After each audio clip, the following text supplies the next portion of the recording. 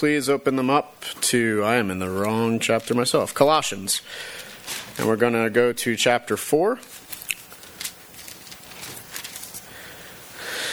And we're going to read verses 7 through 18. A lot. It's going to be a lot today, but we're going to do it. It's going to be great. Alrighty, we're starting with verse 7. Tychicus will tell you all about my activities. He is a beloved brother and faithful minister and fellow servant in the Lord. I have sent him to you for this very purpose, that you may know how we are, and that he may encourage your hearts. And with him Onesimus, our faithful and beloved brother, who is one of you. They will tell you of everything that has taken place here. Aristarchus, my fellow prisoner, greets you, and Mark, the cousin of Barnabas, concerning whom you have received instructions. If he comes to you, welcome him. And Jesus, who is called Justus. These are the only men of the circumcision among my fellow workers for the kingdom of God, and they have been a comfort to me. Epaphras, who is one of you, a servant of Christ Jesus, greets you always, struggling on your behalf in his prayers, that you may stand mature and fully assured in all the will of God. For I bear him witness that he has worked hard for you and for those in Laodicea and in Hierapolis. Luke, the beloved physician, greets you, as does Demas. Give my greetings to the brothers at Laodicea and to Nympha and the church in her house. And when this letter has been read among you, have it also read to the church of the Laodiceans, and see that you also read the letter from Laodicea. And say to Archippus, see that you fulfill the ministry that you have received in the Lord. I, Paul, write this greeting with my own hand. Remember my chains. Grace be with you. May God bless the reading of his word. So, we're going to be concluding Colossians this week, and then next week we'll have an overview of all that we've learned from Colossians. But here we are at the final greetings. And Paul often does this in his letters. If you notice, actually, this is not as long as Romans. If you've ever read Romans, it's actually 2 chapters worth of greetings from all the people in Rome and to those whom he's writing to. So be glad we're not going over that right now. But at the same time, there is still something, I think, to learn from these final greetings. And I think a lot of times, as a pastor and as someone who writes the sermons, I do admit final greetings are like genealogies. What are you going to get from this? What are you going to learn from final greetings about all these names? Are these just names? Who are these people? What's the significance of this? So hopefully we've got something. We'll find out. So let's go ahead. Verse 7 and 8 and 9 all together. Tychicus will tell you all about my activities. He is a beloved brother and faithful minister and fellow servant in the Lord. I have sent him to you for this very purpose, that you may know how we are, and that he may encourage your hearts. And with him Onesimus, our faithful and beloved brother, who is one of you. They will tell you of everything that has taken place here. Paul and Timothy continue the letter, though it seems more likely at this point that Paul himself is the focus in particular as they write this, mentioning those people who are of importance to him and to the Colossians. Tychicus is the first individual mentioned, and is someone who is also mentioned in Ephesians and at the same manner as here as well. His same things are said about him.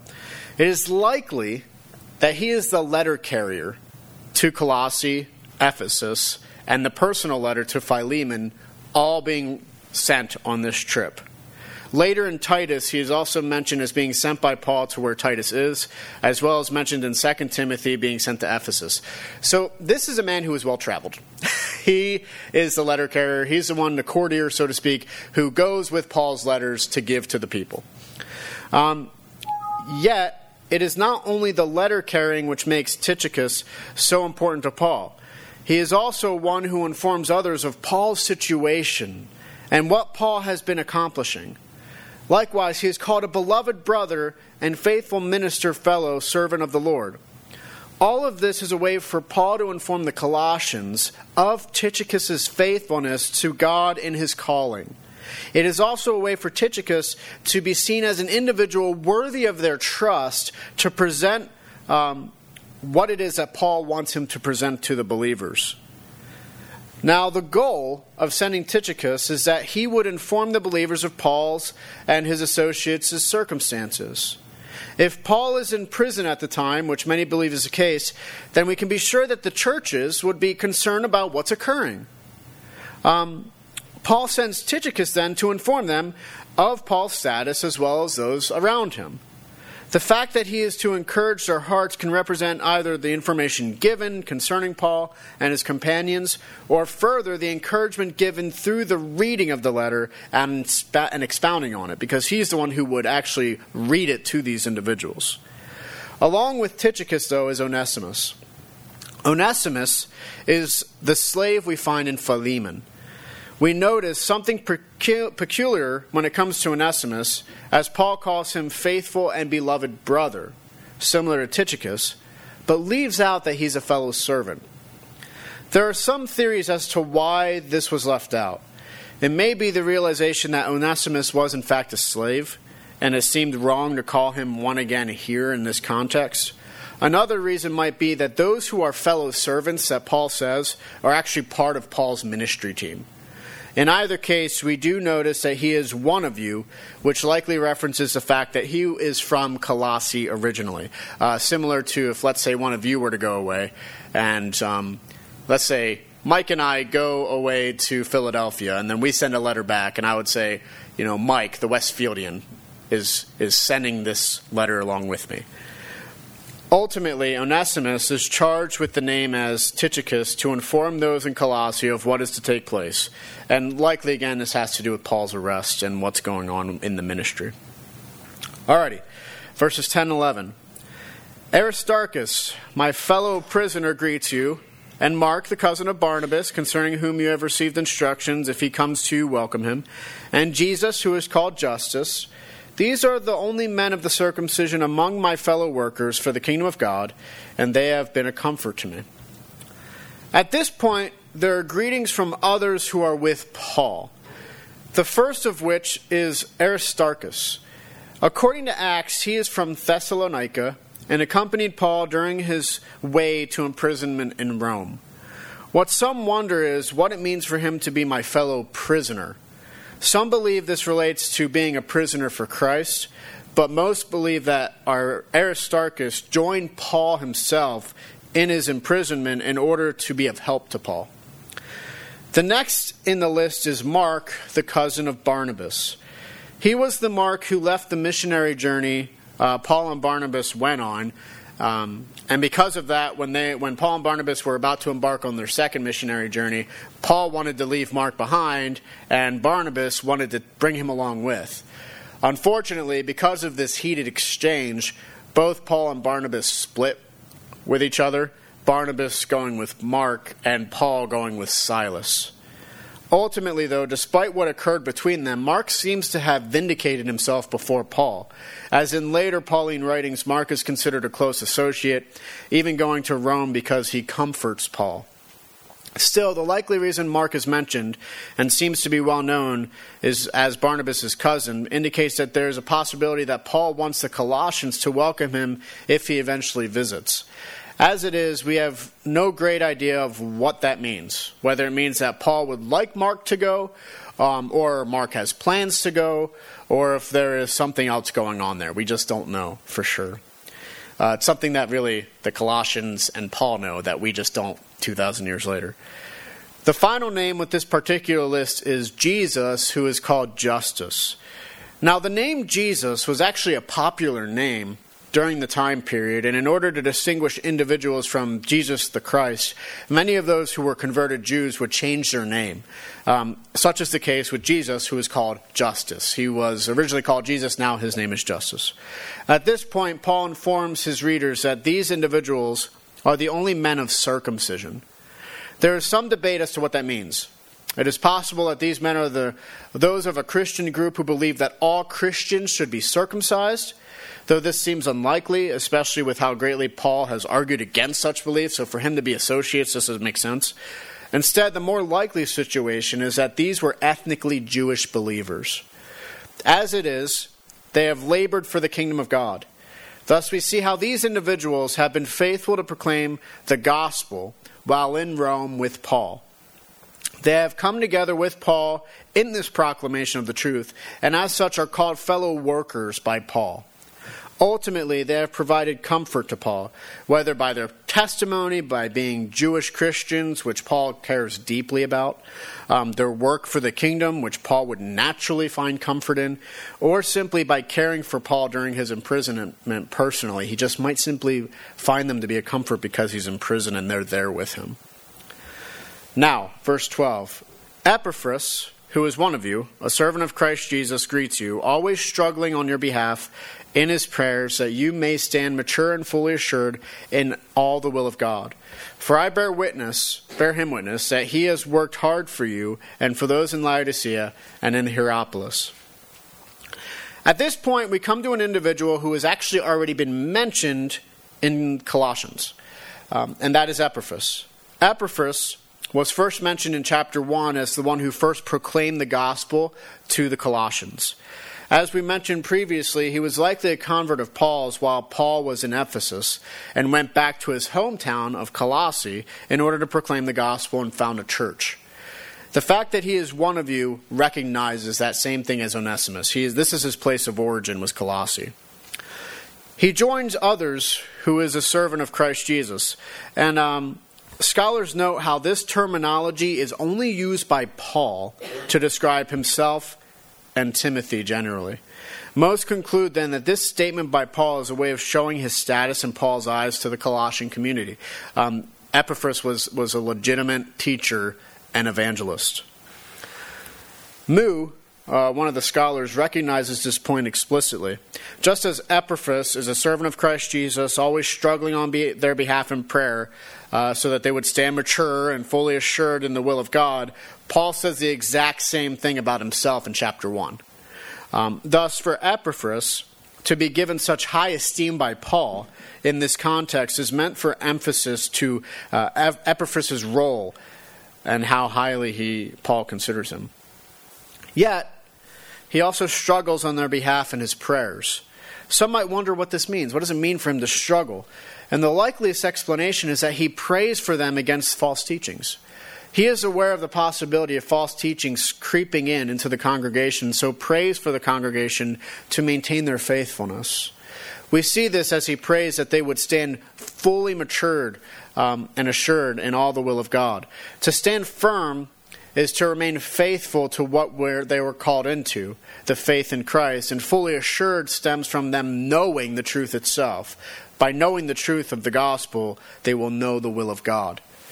Ultimately, Paul's stamp of approval, so to speak, on Epaphras comes with the reality of Paul knowing his work on behalf of those in Colossae, Laodicea, and Hierapolis. It is very likely that Epaphras not only started preaching the gospel in his hometown of Colossae, but in Laodicea and in Hierapolis as well. All of these cities were actually within 15 miles of each other. And as such, Epaphras may be working hard through his prayers over them and other ministerial responsibilities which he has for these places that he started. And we see that. Paul himself cares very deeply for the congregations that he himself founds. And Epaphras, he cares just as much for the ones that he's founded, being a convert of Paul. Now, verse 14. Luke, the beloved physician, greets you, as does Demas. At this point, Luke and Demas are mentioned as giving thanks. There is little said about either one of them here, but we know that Luke is the same Luke who wrote the Gospel of Luke as well as Acts. We know in Acts that he actually traveled with Paul, which is especially seen when the author of Acts says we instead of Paul or Paul and Silas. He says we went to this place. It implies that the author was there when writing about a particular situation and events.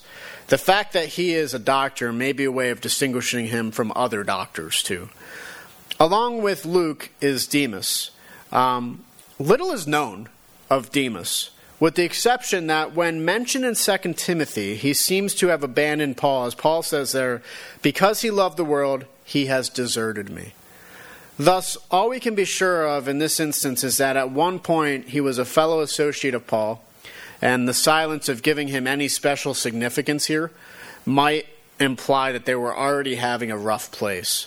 Though that is not something that we can be sure of at this point in the ministry, so don't take that as the 100% truth. But still, Demas does greet them. Alrighty, verse 15. Give my greetings to the brothers at Laodicea and to Nympha and the church in her house.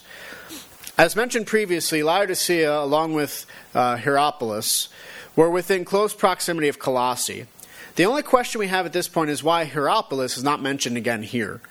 The likeliest reason scholars think is that they have not been affected by the false teachers that have come into Laodicea and Colossae. Thus, like earlier in the letter, Paul doesn't seem to need to mention them in this regard. Ultimately, Paul asks that they continue their brotherly love toward other churches by greeting them on Paul's behalf. As we see, Laodicea is the first place he asks, and also to Nympha and the churches in her house. Nympha was likely a wealthy widow who converted to Christianity and in love hosted the church in her abode. Thus, she practiced hospitality by opening her house to them in this way. Now, verse 16. And when this letter has been read among you, have it also read in the church of the Laodiceans, and see that you also read the letter from Laodicea. As was customary during the time period, when a letter from Paul was received, it was to be read to the entire congregation. And again, Tychicus is the one who probably did this. And again, that's one of the two roles he has, was to deliver the letters and also to proclaim them, to speak them to the entire congregation from Paul. Thus, to be read among you is exactly as it implies. They are to have the letter read to them, to hear it proclaimed. But then we see another practice not seen elsewhere. Once it has been read and likely elaborated on by Tychicus, where needed, they are also to send their letter to Laodicea and receive a letter from Laodicea. Thus, there is an understanding that what is being written is not only centralized to a single church, but can be applied to various congregations. And when it comes to the actual letter to Laodicea, there's a grab bag of ideas. Some believe it is actually Philemon, though that seems unlikely in the end. Others believe it is the letter written to Ephesus, or by Epaphras.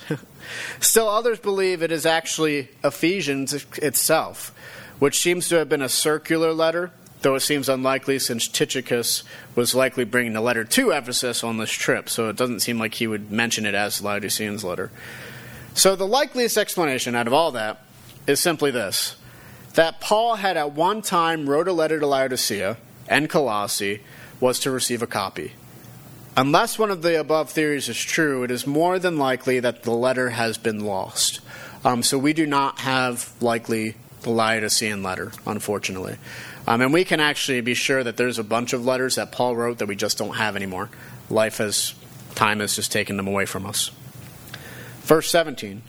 And say to Archippus, see that you fulfill the ministry that you have received in the Lord. The final request from Paul is that Archippus is told to remain focused on fulfilling his ministry. We cannot know what exactly the ministry of Archippus was. It may have been pastoring a neighboring congregation. It could be training congregations in the area, or it could be simply evangelism. Ultimately, we do not know the exact ministry. All we can know is that he was encouraged to continue forward in what it was that the Lord had sent him to do. All right, final verse, verse 18. I, Paul, write this greeting with my own hand. Remember my chains. Grace be with you. The final verse of the letter has Paul taking up the stylus himself and writing his name and a final exhortation. In other letters, Paul says that the reason why he does this is to keep from forgeries from occurring. It also reminds us that Paul often did not write the letters, all of them, by himself, but often had someone transcribe them. In this case, it may have very well been Timothy. He then asks that they remember his chains. The chains here likely represent his imprisonment. As he is imprisoned for the gospel, he asks for himself to be reminded. This could be a way of asking for prayer or a way for them to pray for him. Likewise, it may spur them to support him in some way, whether by sending him items or some other help, like prayer. Ultimately, all we can be sure of is that Paul is currently in prison for the sake of Christ. Paul concludes the letter with the words, grace to you. This is similar to us saying a final goodbye in a letter. Paul is eager for them to continue on in the grace that God has bestowed upon them, and as such concludes that the grace of God be with them. All right, Main point. The main point of these verses are to issue a final greeting and final greetings, especially from Paul and those who are part of Paul's ministry team, especially in relation to the area near Colossae. Those who will be delivering and expounding on the letter are mentioned, as well as those whom Paul has kept close at hand during his imprisonment, likely in Rome. Ultimately, Paul concludes with a hope of grace, which would continue to be with the believers at Colossae. And thus ends the letter to Colossians. All right, again, we went through a lot of verses. The question now is, what can be applicable? What can be applicable in this circumstance when we've read all these names, we've gone over all these things? How is that going to affect any of you? Let's see if this works. Challenge accepted. The first one that came to my mind was fulfilling ministry. One of the final points of today's text is Paul's encouragement that Archippus fulfills his ministry. I find this interesting thing to occur in the letter, and one which we can be reminded of ourselves. Simply put, we too need to be reminded to fulfill the ministries which God has called each of us to in our own lives. I know that oftentimes we can think that the real ministry is only pastoral, but the truth is, as it says in our bulletin, each one of us are called to be ministers. And we are to be ministers by being faithful to what God has called us to be within the Scriptures. Thus, women have specific roles which are different than men, husbands are different than wives, children are different than parents. Yet all are brought together in love and for the glory of God. Now, as I look around, I notice things. I notice that there are many within our own congregation who have been working their ministries faithfully for years and years.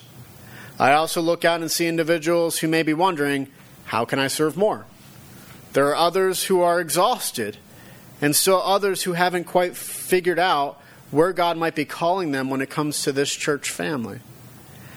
All of these things are all right. There's nothing wrong with any of them.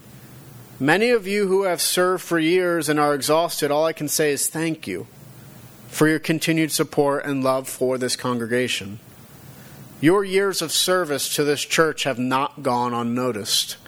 Even when the world might not understand why you have done the things that you have done in devotion to God, there are many who do and who are thankful for you.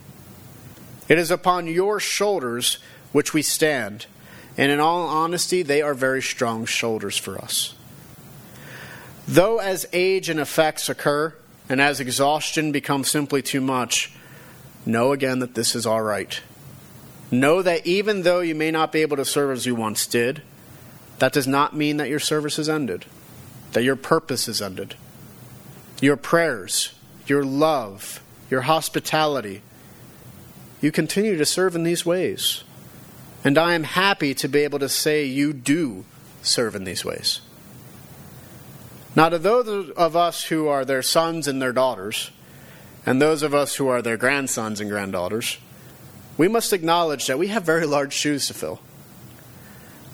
We are no less called to be as faithful to our ministries as they have been.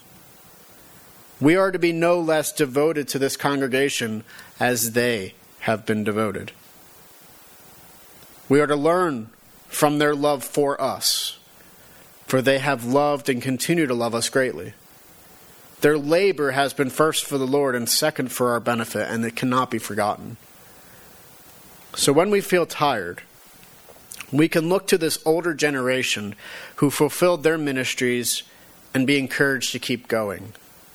When we think to ourselves, I don't know how I could help fulfill this ministry because of life.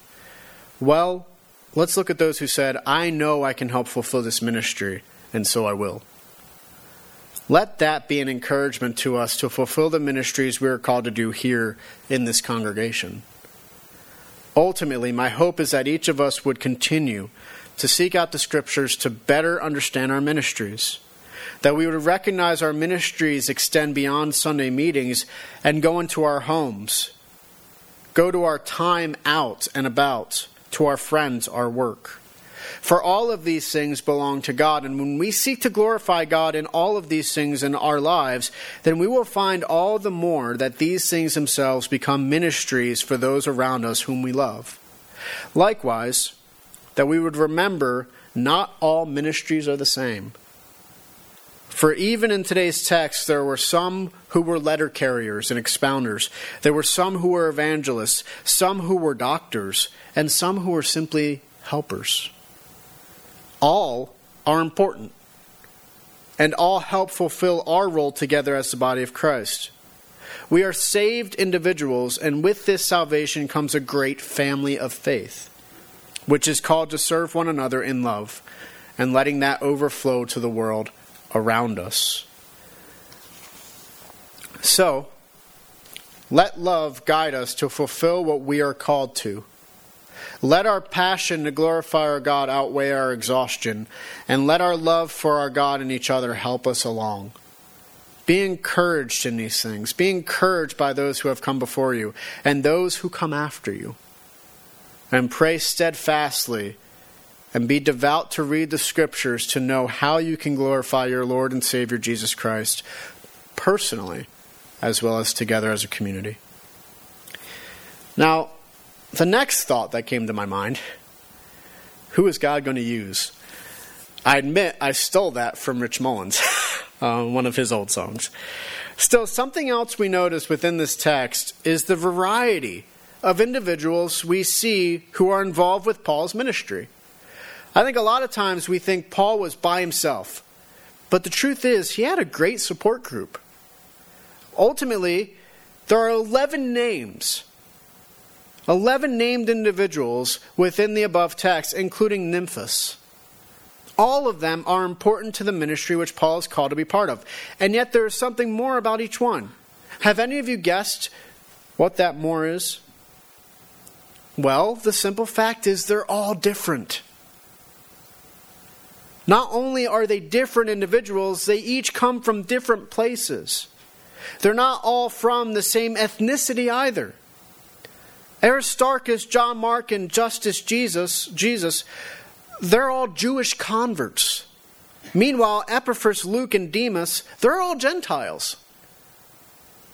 Consider it even further. Onesimus, he's a runaway slave. Luke is a physician.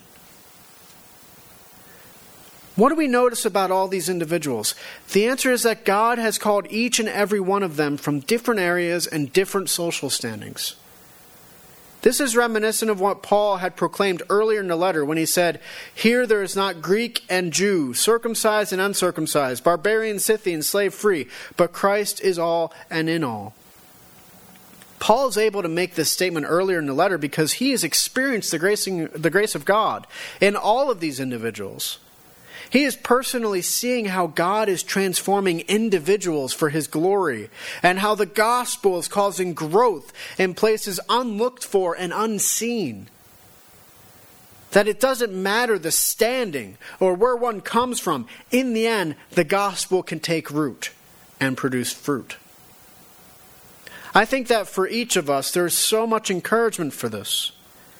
It can remind us that no matter what our personal experience is, God can bring us around for His glory. It can remind us that no matter what the person next to us might have been through or has been through or is going through now, God can transform them through His gospel. That there is no one too much a sinner, no one too much a slave to be outside of the outstretched arms of Christ. Not only is this the case, but it also leads to so much more. For many have dealt with the realities of their own sin and their own failures. So many brothers and sisters think, "I'm such a fool. I haven't fulfilled my ministry to my spouse or my kids or my grandchildren or the church body." What's the encouragement? You can let go of the doubt and the feelings of failure and start to be faithful now. Do you know who I see that in? Onesimus. Onesimus, the runaway slave from Philemon. You know, he could have stayed a runaway slave. He could never have returned to Philemon. What do we find, however? He repents of what he has done and he remedies the situation. He goes back to Philemon, and Paul himself beseeches on his behalf, ultimately reminding Philemon that Onesimus is a brother in Christ. I know in this life we can think we've done too much damage, yet the marvelous thing about Christ is that He causes change within us. And He does this through our faithfulness to Him.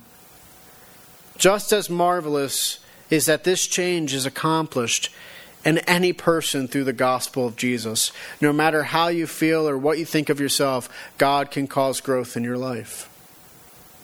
That is my encouragement to you as you consider all these names, to remember that they are no different than you. Yet here they are. Names, these people from the history of the faith, men and women who we read about, but like the prophets, we do not know a great deal about.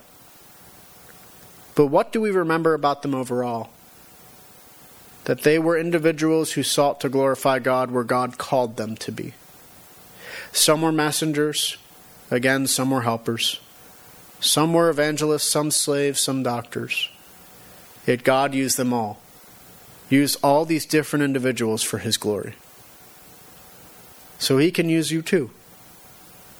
Be faithful then to remember that God is a great God. And that we are vessels of His glory if we are in Christ. There is no greater blessing for us than this, and no greater encouragement to us, that though we were once lost, we are now found. And though we were once broken, we have been redeemed, all because of the blood of Christ.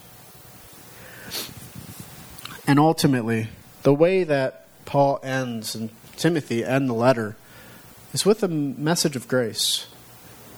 Grace. Earlier today we were talking a little bit about grace. About common grace and special grace. And common grace is how the rain falls on the just and the wicked regardless. But special grace is Jesus Christ coming into your life, changing you, transforming you. You know, grace is undeserved. The people at Colossae, Paul knows them. He knows that they're sinners. He knows that they are undeserving of whatever it is that they're being taught. But the truth is, he also knows that God is a gracious God.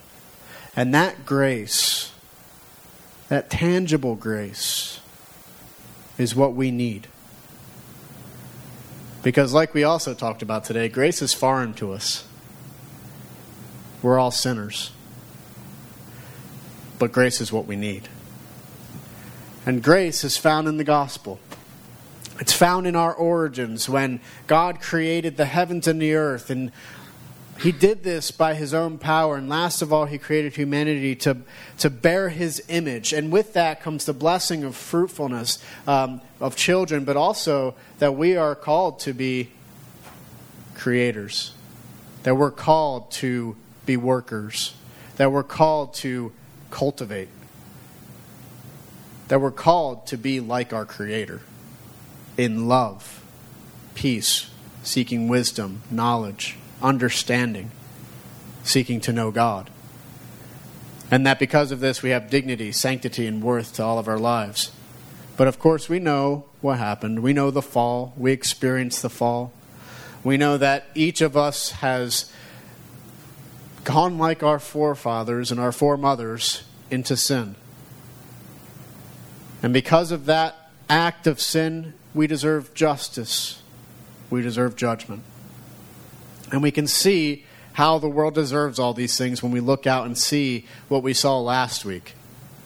And if you remember last week, as we talked about the New Year's, we kind of did a little bit of a review of 2017. And you know what? There's been a lot of darkness.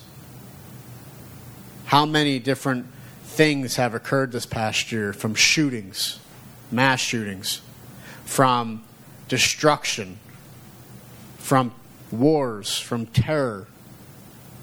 We saw it all. We saw the loss of life. We saw family die. We've been sick. We've been broken. So we who partake deserve justice, and there's our problem. But what is once a problem and what is once impossible for us is not impossible to God. And that's what God does, is that he comes in redemption, and that's what we see today with these individuals who were lost once in their sin, just like we were. Guess what? Now these people, they are redeemed, and they are working for the glory of God in all that they are. And that they are fellow servants of Christ. That they are giving everything to Jesus Christ because they have been redeemed. And we look back on these people, we look back on the names, and we think to ourselves, I'm no different because I too am redeemed. And just as they gave everything, all of their lives to the glory of God, we can as well. And that's the whole redemption. Not only is it the fact that we are saved from judgment, we are also saved from darkness in our lives. So that sin is no longer the crown on our head, but grace and love. Jesus Christ and what he has done. He is our Lord, not sin. This redemption is not a small thing. It encompasses all of our lives. And ultimately, it leads us to somewhere. And I always say glorification because we're going to enter into glory. And this glory, if we are in Christ, it's marvelous. Because you're going to experience the love of God without anything in between you. Without the doubt, without the sin. It's just going to be you and this great love of God. And you're going to say, I want more. And guess what? You're going to be able to reach, and there's going to be more. And then you'll think that, oh, I want more. Guess what? You're going to be able to keep going because there's going to be more. And once you think you've gotten to the end of knowing God in this time, guess what? There's going to be more. Because God is perfect and wonderful in all of his ways. And we have just a glimpse here. And how wonderful is that glimpse? Now imagine what we're going to get in the future. So much more. All because of what Christ has done.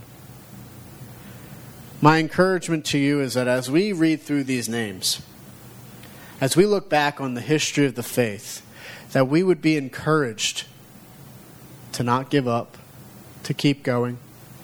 Just as these individuals kept going, kept being faithful, that we would be faithful as well.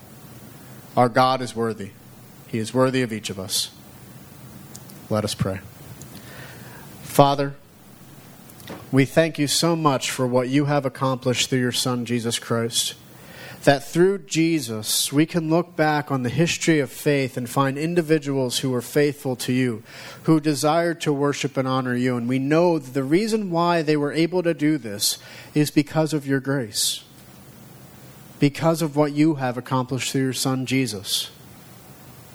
So, Lord, we ask for the same thing that Paul asked for the Colossians. Grace be with us.